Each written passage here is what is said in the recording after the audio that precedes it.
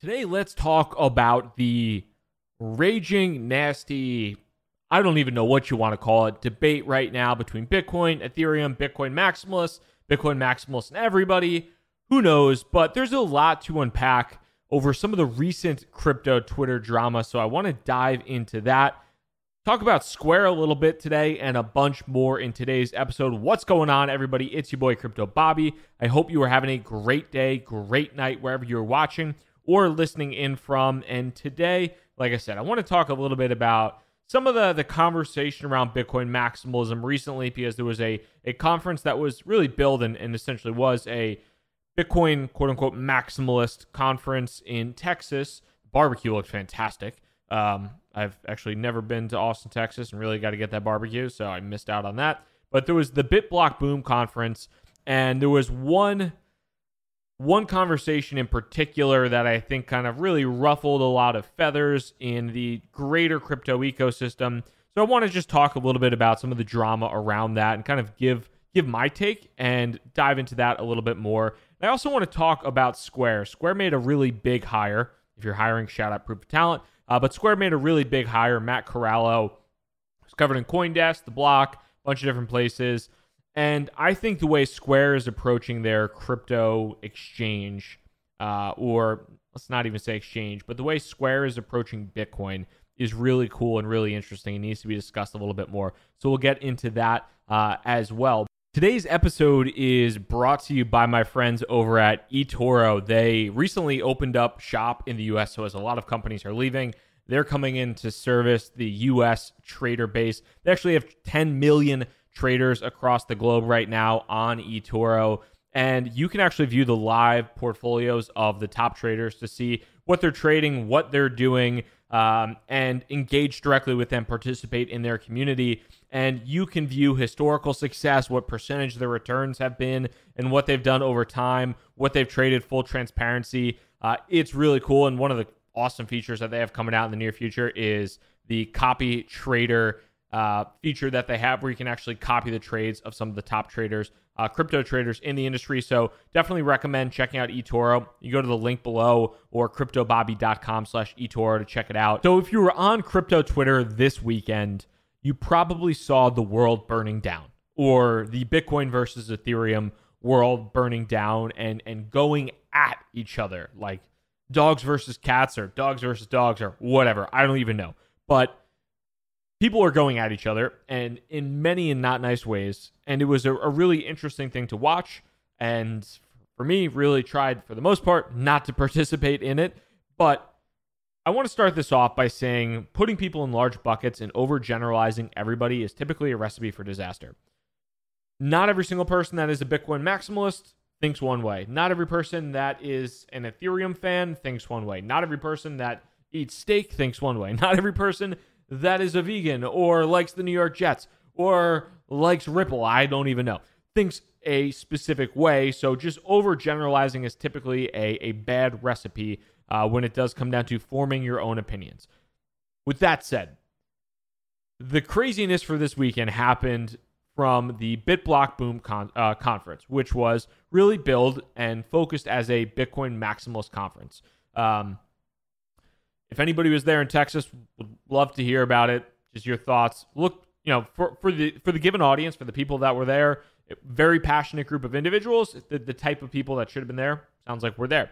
And the biggest, or one of the biggest things that came from the conference was this conversation from Michael Goldstein at Bitstein on Twitter, and who is somebody that is a vocal proponent of Bitcoin and not other cryptocurrencies, which you would bill, don't want to say this in a derogatory term, but as a Bitcoin maximalist. He only really likes Bitcoin.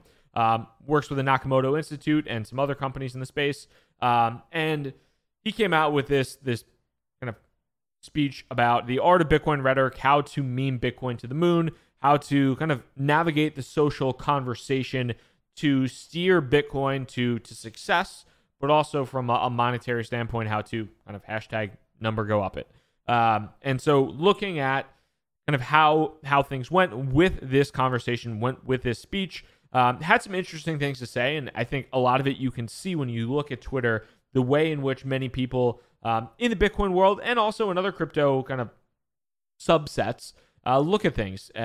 He kind of looked at how to define the landscape of the crypto industry, how to define the path to victory. And one of the things I think was kind of interesting is, and one of the things that got a lot of heat was what he talked about of when to argue, when to troll, kind of defining people as shitcoiners or multi-coiners or no-coiners or journalists, and how to kind of look at who you should speak to, how you should speak to them, and what happens also when you're arguing within group. But a couple different things that I thought were interesting from the conversation. Talked about relentless propaganda and said rule number one, there is no bad news for Bitcoin, which if you are on crypto Twitter, if you are on Bitcoin Twitter, you know that to be the case.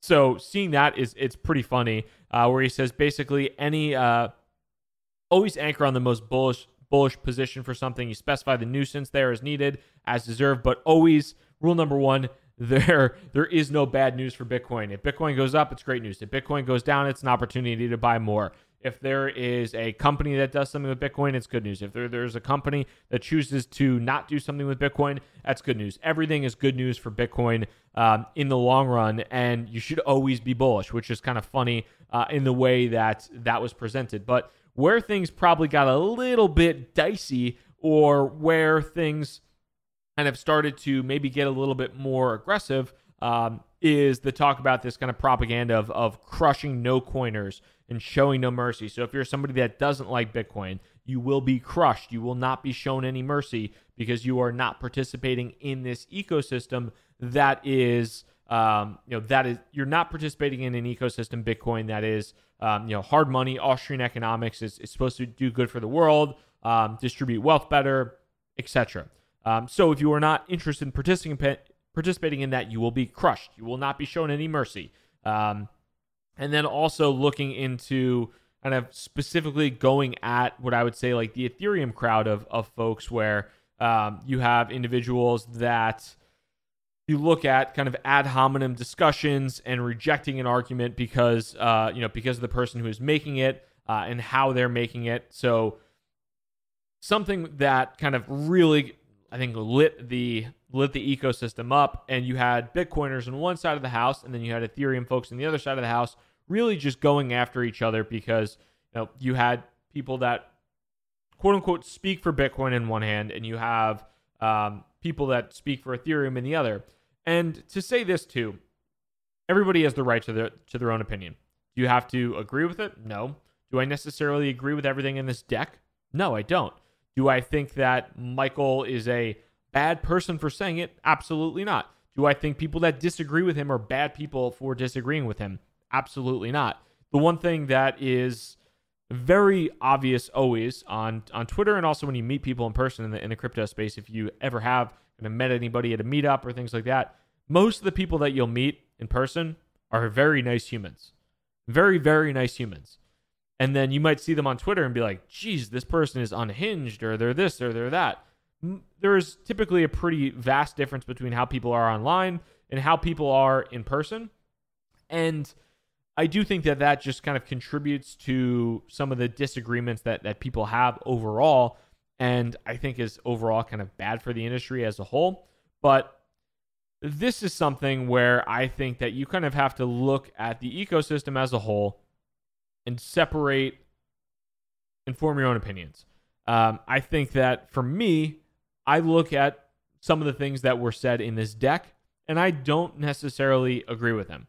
I would probably be classified as a quote-unquote shitcoiner by some of these folks. Now, I own Bitcoin. I also own Ethereum. I also own Tezos. I also own Leo. Is what it is. Do I think that Bitcoin is has the best chance of success out of all those things? Absolutely. Am I most bullish on Bitcoin? Absolutely. Do I speculate on other assets? Yes, I do.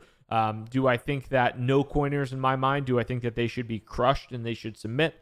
My mom's a no coiner. My dad's a no coiner. They don't know what Bitcoin is. They don't, quite frankly, have enough time in their day to care about it. And I don't really feel like pitching them Bitcoin. So I don't think that all no coiners should necessarily be, submit. So no, I don't agree with everything that's been said in this. But I also think that splashing a vast just, a big bucket of everybody as a Bitcoiner as a bad person or an Ethereum person as a bad person is probably not the best move at all. And I'm not saying anybody in the scenario is a bad person. I just think that people could use a little bit of introspection, when we go after these things. And that's my take on the matter. I think that it was a pretty crazy thing to just sit back and watch the world burn. And sometimes, especially online, it's best to just kind of relax, take it easy. And if you're not saying anything nice, then run the hell away and delete the Twitter app for the weekend. So that was just my thoughts on a little bit of the Bitcoin versus Ethereum drama this weekend. Got a little bit crazy, and can leave it at that for the most part. To that point too, though, I do think that an interesting thread, an interesting conversation, and again, having a Bitcoin bag, having an ETH bag, an interesting kind of thing that's been happening right now really is the purebred focus and confidence on Bitcoin, and basically every other altcoin is just nobody, like very, very few people, if any, have confidence in these assets. And granted, 99% of altcoins are total crap. So is what it is. But looking at something like Ethereum is getting its butt kicked against its Bitcoin trading pairing. And even a lot of the mid to larger cap altcoins are really getting their butts kicked against Bitcoin. And you have now this kind of core group of Ethereum folks. And you also see a lot of kind of arguments between Ethereum, and people just going at each other. And from an investment perspective, Chris Berniski, who I always enjoy his commentary on, some people like him, maybe some people don't agree with his commentary, but Chris had a tweet storm, or I shouldn't say tweet storm, it was 2 tweets. But Chris tweeted today, about an hour or so ago, he said, ETH or Ethereum is enduring its first mainstream bear market just as Bitcoin did in 2014-2015. In retrospect, 2014-2015 was the best risk-reward period for investors to get Bitcoin exposure. To objective observers, the network's momentum was clear despite the bearish price action. Those predisposed to dislike based upon perceived vested interests were blinded by biases and missed the bus. What happened to Bitcoin then is happening to ETH now. Stack sats, earn ETH. And I do agree with him. Granted, I'm biased. I have Ethereum. I own ETH. But I do agree with Chris here. And I'll talk to a little bit like why. Because I do think that for me, at least, when looking at Bitcoin, I got into Bitcoin in December 2013. I bought the Bitcoin top. I bought Bitcoin when it was at $800, and it dropped all the way to $200. As that drop continued to happen, I lost a lot of confidence just in like Bitcoin as a whole. I wasn't actively trading. I had a full-time job. I was doing my own thing. So in hindsight, that period of 2014, 2015, where I lost some confidence and lost some interest and wasn't keeping as kind of in touch in the industry as I should have, I missed out on a lot of opportunity and missed out on a really good opportunity to buy a lot more Bitcoin than I could have. Now I look at what's happening with Ethereum, and you see this massive pullback. Bitcoin or Ethereum topped out at $1,400 during the bull run of 2017, 2018. Bitcoin topped out at about $20,000. Bitcoin is now at, let's say, $11,000. You have Ethereum at $200, give or take. So looking at where Ethereum is right now, Ethereum is way down in comparison to its all-time high in comparison to Bitcoin. And there have been some really nice improvements in the Ethereum ecosystem over the past year or so. When Ethereum pumped to $1,400, was that justified? No, not at all.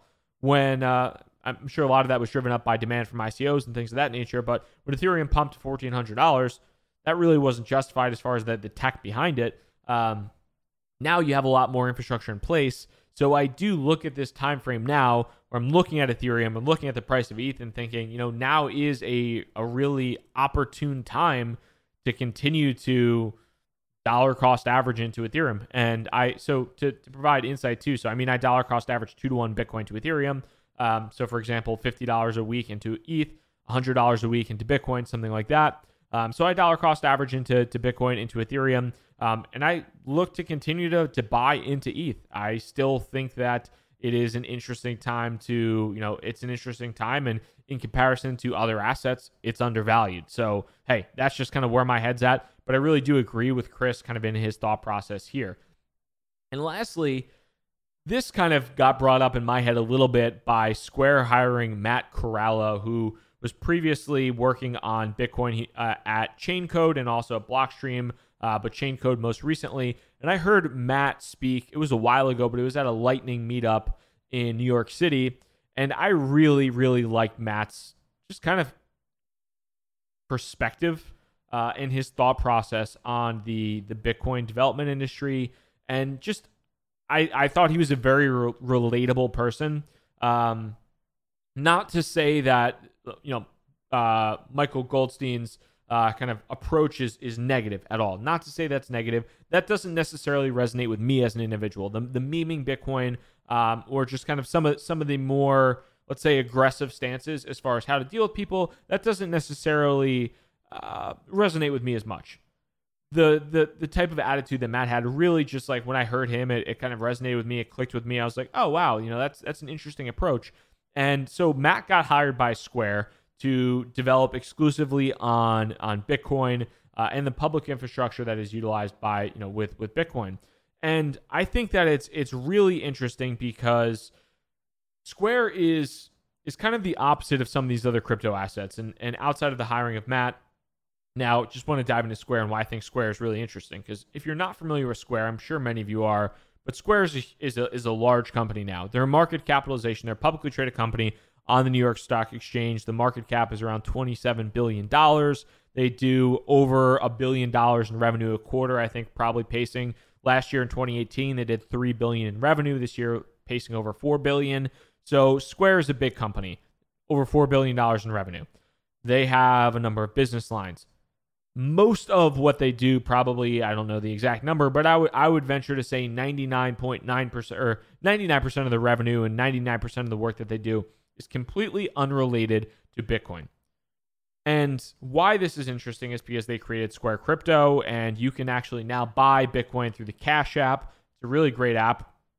It's worth checking out as well. The Cash App is fantastic, but you can now buy Bitcoin through the Cash App, and now Square has been making this push into Bitcoin. Why is it cool? Why is it interesting that they're doing this, and also kind of hiring people like Matt Corallo to develop on, to develop with Bitcoin? They've also hired a former Google director as well, and they've been hiring for other positions, other engineers. Why is that interesting? Well, because of Square, they're a publicly traded company. They bring in over $3 billion in revenue a year. That is unrelated to crypto. They can contribute to the ecosystem in a way that is well-intentioned and kind of thoughtful to the future. There are some companies in the crypto space, or basically every company in the crypto space, let's say, many of the companies in the crypto space are either venture-backed, so they have professional venture investors, or maybe they did an ICO and they have retail investors that are pressuring them to do something. So either way, there are companies in the space that have investors that are kind of pushing them to do something. So, let's say if you look at Coinbase, adding a bunch of different assets to the Coinbase exchange. Some people think that that's unnecessary. Other people look at them adding assets and they say, okay, well, they have, they're trying to bring in more revenue. They're trying to develop the user base more and do a number of things like that. Well, kind of Square can take this slow approach of saying, you know what, we don't need the revenue from Square Crypto. We don't need to be making money here, or we don't need to be making money here yet. We don't need to be adding other assets here yet. We can kind of take our time and be slow and be thoughtful and methodical with how we do things, because we are supported by a massive company and we have the resources to pay high salaries, or to bring in fantastic talent from Chaincode, from Google, and from all these places. So I think that the way in which they have a really nice luxury of being a small part of this massive business and being supported by the CEO, Jack Dorsey, who is pro Bitcoin and who wants to push this industry further. And they're able to do that through Square. So to me, it is kind of a cool approach and gives them just a more maybe intelligent, kind of measured way to build things, instead of some companies in the crypto space that rush to do something because they think that they need the users, or they're just a little bit more short-sighted in nature, let's say. So that's fantastic. And then also to the point that, Matt and some of these other engineers that Square's hiring, they're contributing to Bitcoin as, they're contributing to Bitcoin as a whole. Like, Matt's going to focus exclusively on Bitcoin. It is cool to see companies that have, large amounts of money in the bank who are profiting from Bitcoin to actually pay for the continued development of the network. I think that's important and something that is going to be really, nice and important in the future, because there is a problem. There are economic incentive misalignments behind open source software development. So something to think about. Would love your thoughts there too. But if you enjoyed this video by any chance, make sure to hit that thumbs up button, hit that like button. Would love your thoughts on the whole commentary of Bitcoin versus Ethereum and some of the nastiness that went on there.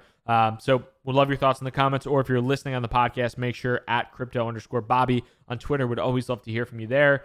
Thank you guys so much for your time. If you're new, subscribe to the channel. Peace.